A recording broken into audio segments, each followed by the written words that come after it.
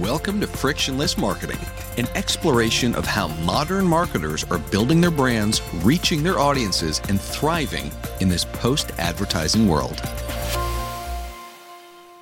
Today, we are thrilled to have Jennifer Davis, the Senior Vice President of Corporate Affairs at DELL Technologies, on the show.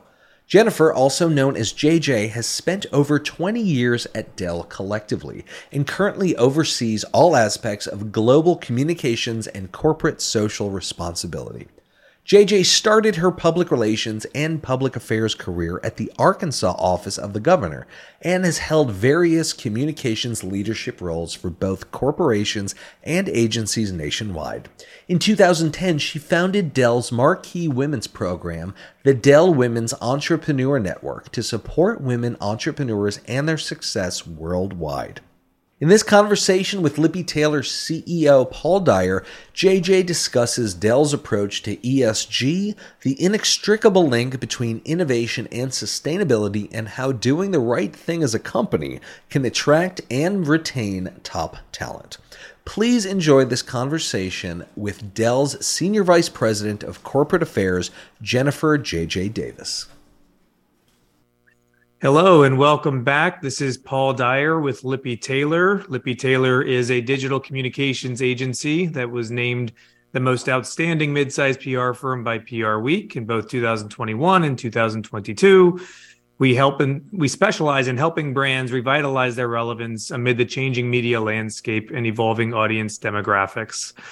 I'm joined here today with JJ Davis. JJ, thank you so much for giving us your time today. Absolutely. Thrilled to be here. So, JJ, you have been a long-standing member of the communications team at DELL. I think there was actually a little bit of a honeymoon in the middle, a break in the middle at one point, but otherwise, it's been the majority of your very successful career. Can you maybe just kind of give us the play-by-play? Tell us a little bit about your backstory.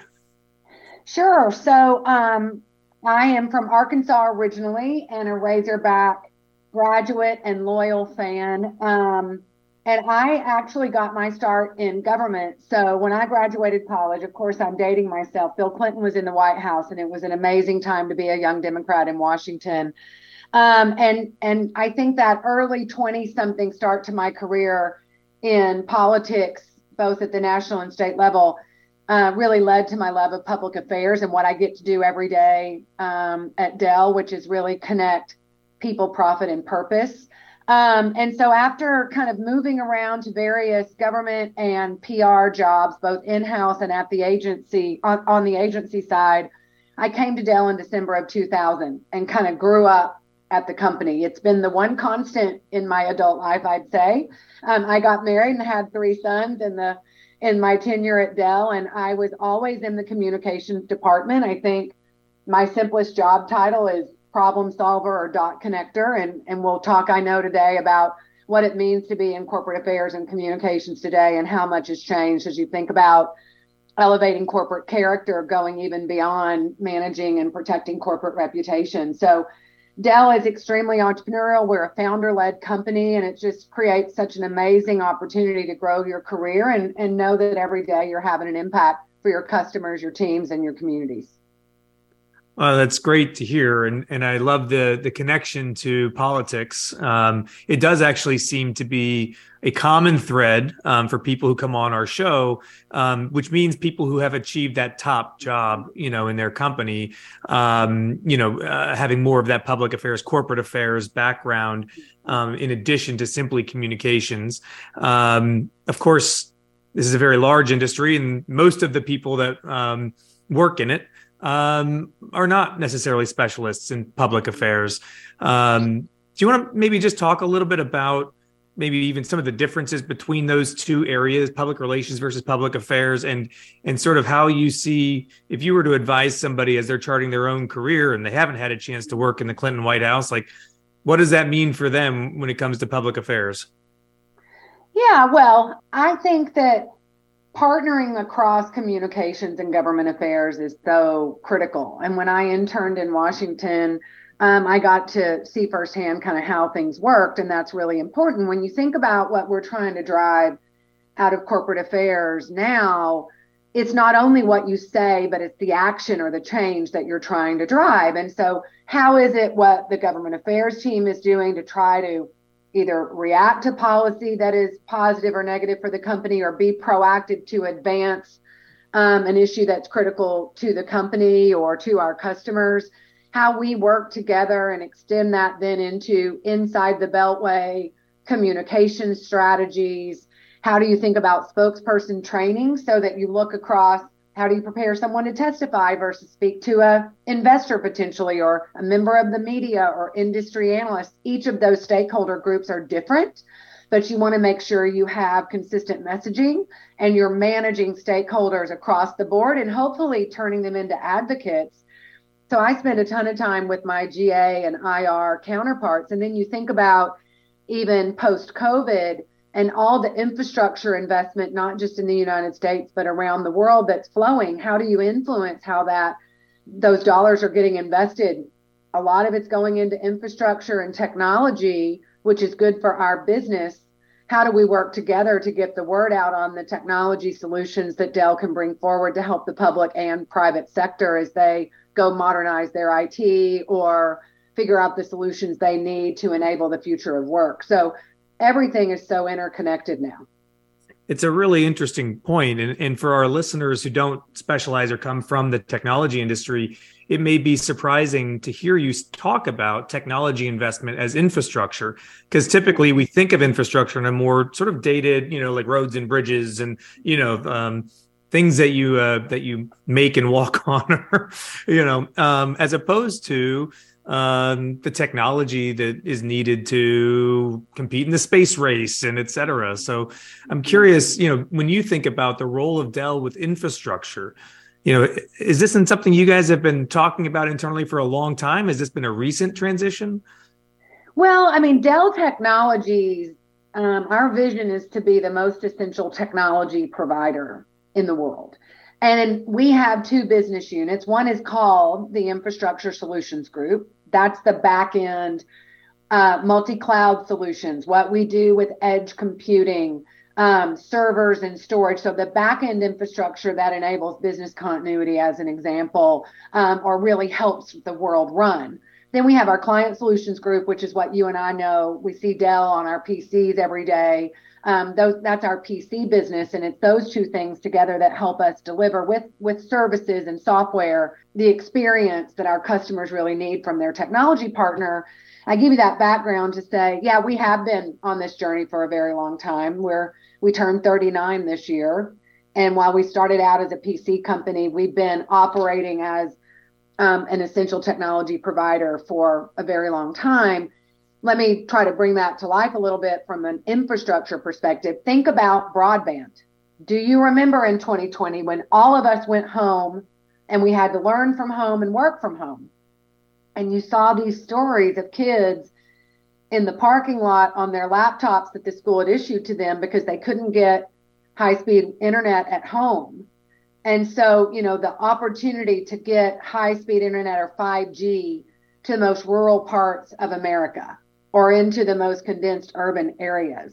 How do you make sure that people and kids and teachers have the technology and the connectivity they need? But then how do you connect that to the skill building to ensure that everybody has the skills to fully participate in the digital economy? And what role does the community play to help enable and deliver those skills and those support services? That is a big way that we can contribute from an ESG perspective as we think about our commitment to our communities, but it's also business critical for us to help our customers enable that. So it's a business opportunity as well. And you started out, by saying your job is at the intersection of people, purpose, and profit. And you've kind of brought that to life for us there, with that response on, infrastructure. But the other thing, and I do want to talk more about ESG here, but something as you were speaking that, I don't know, just sort of sparked is you have a very clear sense of communication about what is a very complicated business and a big picture vision for what Dell is trying to be.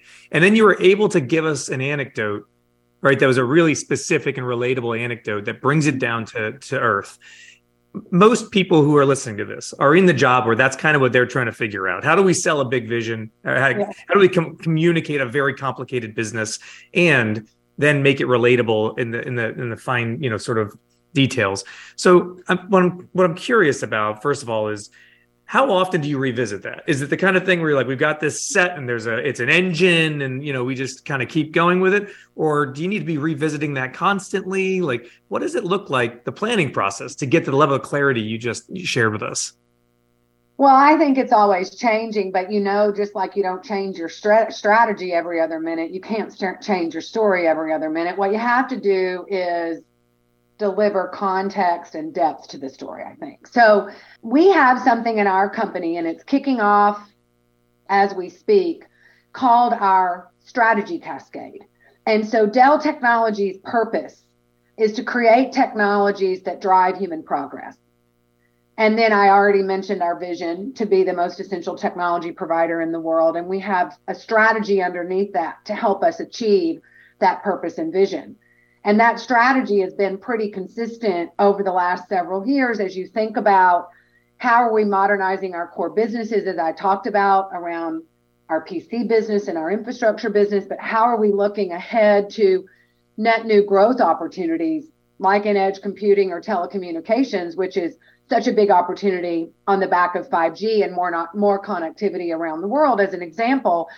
And so I mentioned that to say we have a really rigorous process on how we educate internally our team members so that each of us can see ourselves in the company's strategy and we understand it and can articulate it, which makes my job as a communicator a lot easier, because then I can take that knowledge and that simplicity, because we're educating our internal audiences and stakeholders.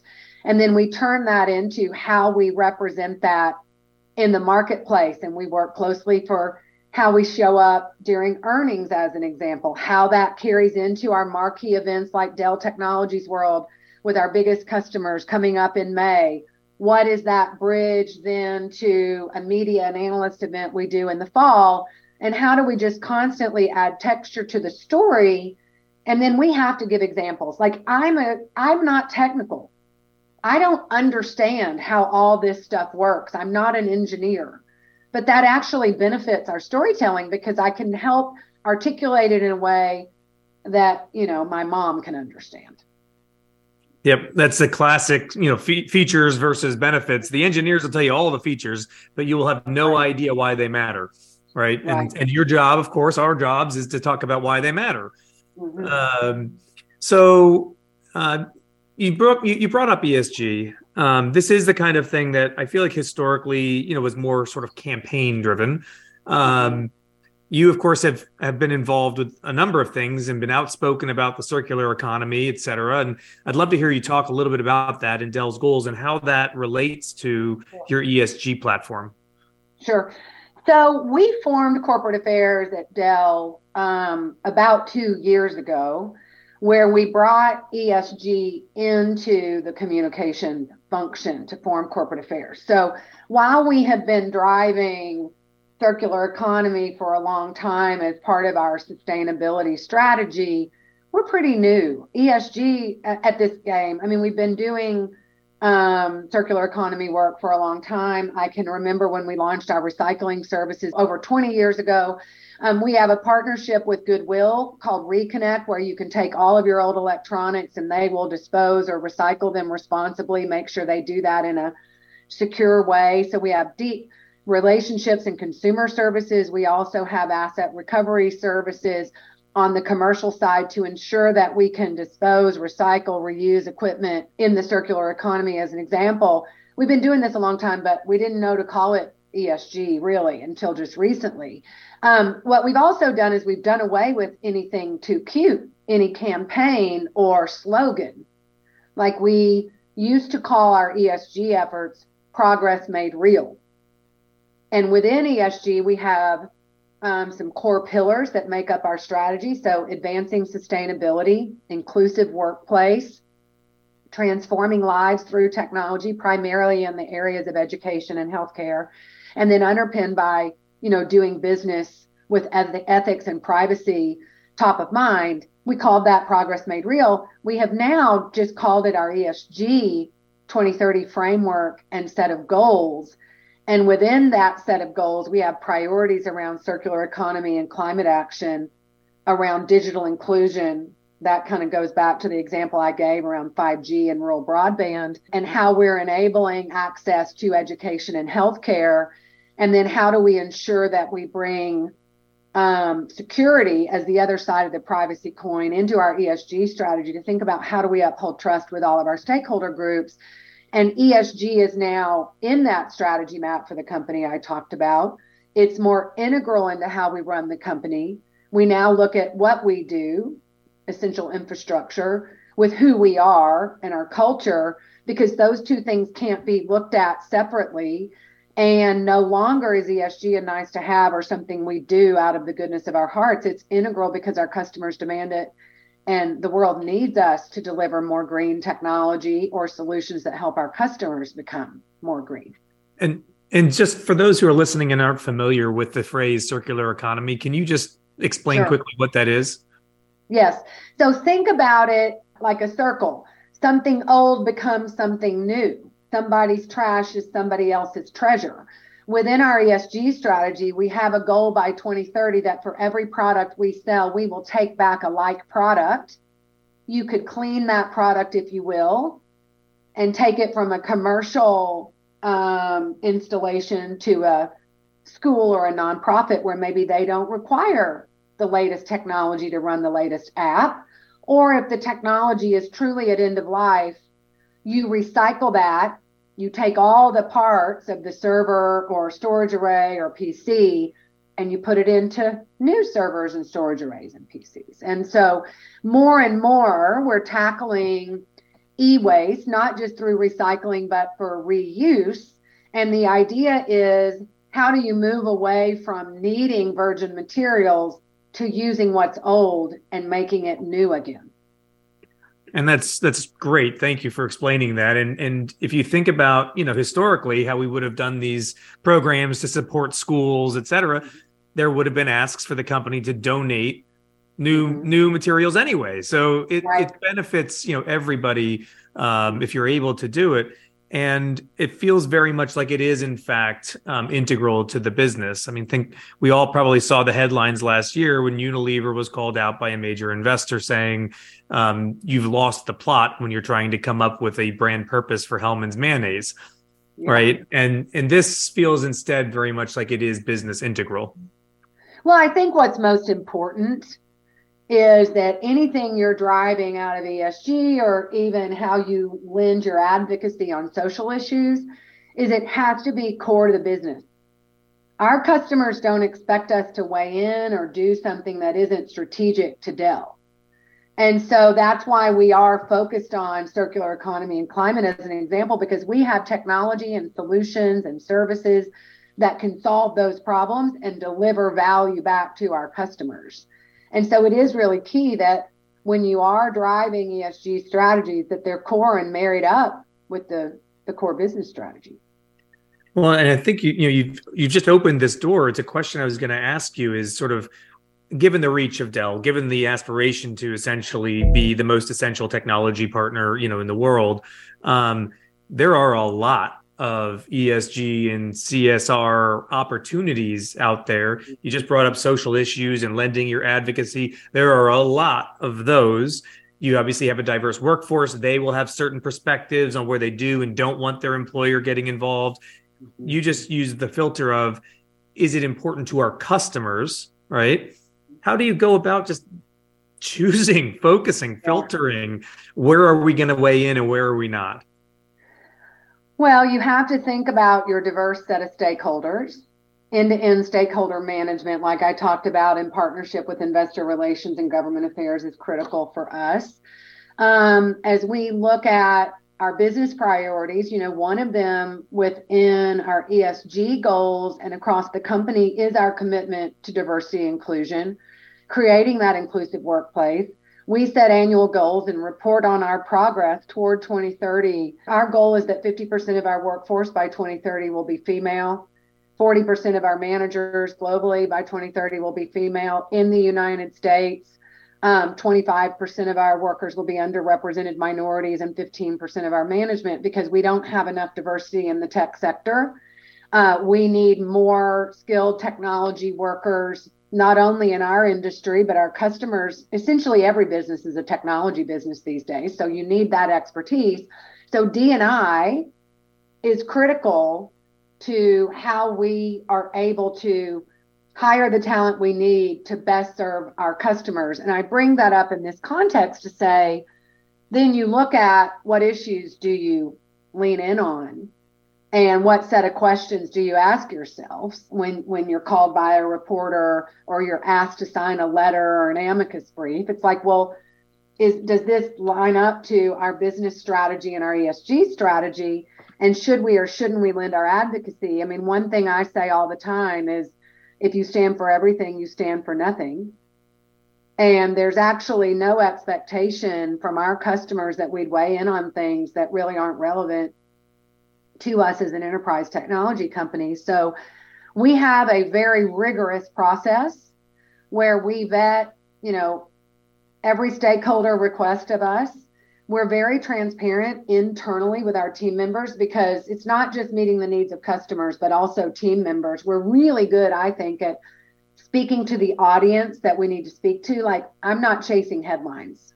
I don't care if we're in the news about some of these issues. What it's about is, do our customers and team members primarily have the information they need to decide, do they want to work here or buy from us?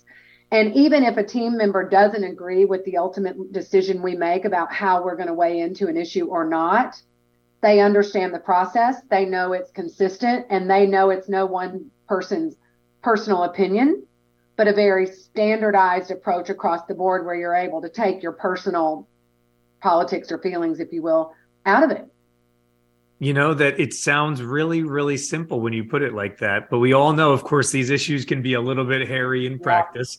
There's two things I just want to pull out that you said in the last few minutes. One was you're talking about ESG, and you said, if it's too cute, then we got rid of it. Right. And I think that's just something I want to highlight for our listeners. Like, the cutesy platforms and taglines are really, they're more likely to get you in trouble than they are to take you the right place. And then just now you said you don't chase headlines for this. Right. Mm-hmm. And just as one example of that, where I would give credit where credit's due here, Dell, was way ahead of the curve with Dwen. I don't know what Dwen is, up to these days, but the Dell Women's Entrepreneurial Network was way ahead of the curve in the technology industry, which is still, struggling with not being, as an industry, very representative for women.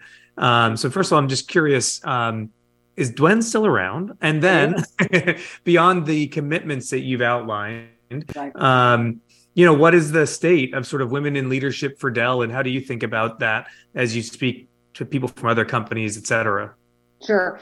So the Dell Women's Entrepreneur Network, we started back in 2010 to give women the access to technology networks and knowledge that they needed, not to just reach $1 million, but $1 billion. How do you help more female companies be the next unicorn? And we haven't made nearly enough progress there, but I don't run that program anymore. It's run out of our small business marketing team, because one of the most important things is, when you incubate an idea, you got to also recognize that, when the program is outgrown what you can actually do out of communications, and it needs to go into the business to be able to scale. And so I'm really proud of where that initiative is. And we continue to focus on supporting our female founders in unique ways beyond just what solutions we have to sell to them. And it was really ahead of its time, and is a piece of how we deliver on our ESG or D&I commitments. And so, if we're going to reach our goals, whether it's women or underrepresented minorities, you've got to get more diverse talent in right out of college. And you've got to make sure that women, for example, make it past middle management and continue to scale their careers. So I mentioned that I'm a mom. My husband was an entrepreneur. We have 3 sons, 13, 16, and 19. I have flexible work at Dell, so I can live my life. I work to live, not the other way around. And so I think this idea of flexible work, which Dell also was early in pioneering way before the pandemic, it's not about if you work from home or if you work from the office and if you have to go in or not. It's about your work being an outcome, not a place.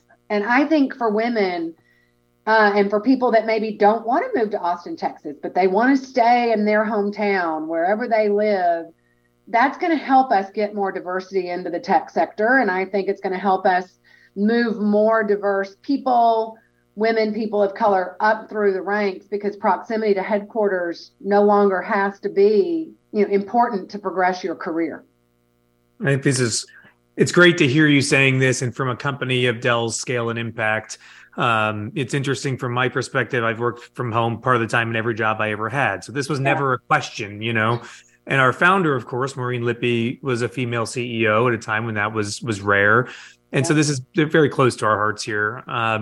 One of the things she talks about frequently is the importance of mentorship. When you talk about women breaking through the layers of middle management, that's oftentimes where you reach these moments where somebody really has to help you just navigate. What does it mean to go from being a great doer to a great leader of people? So how do you advise people when they say, this all sounds great, JJ, I would love to get there, I don't really know how to find a mentor or somebody that could help me do it?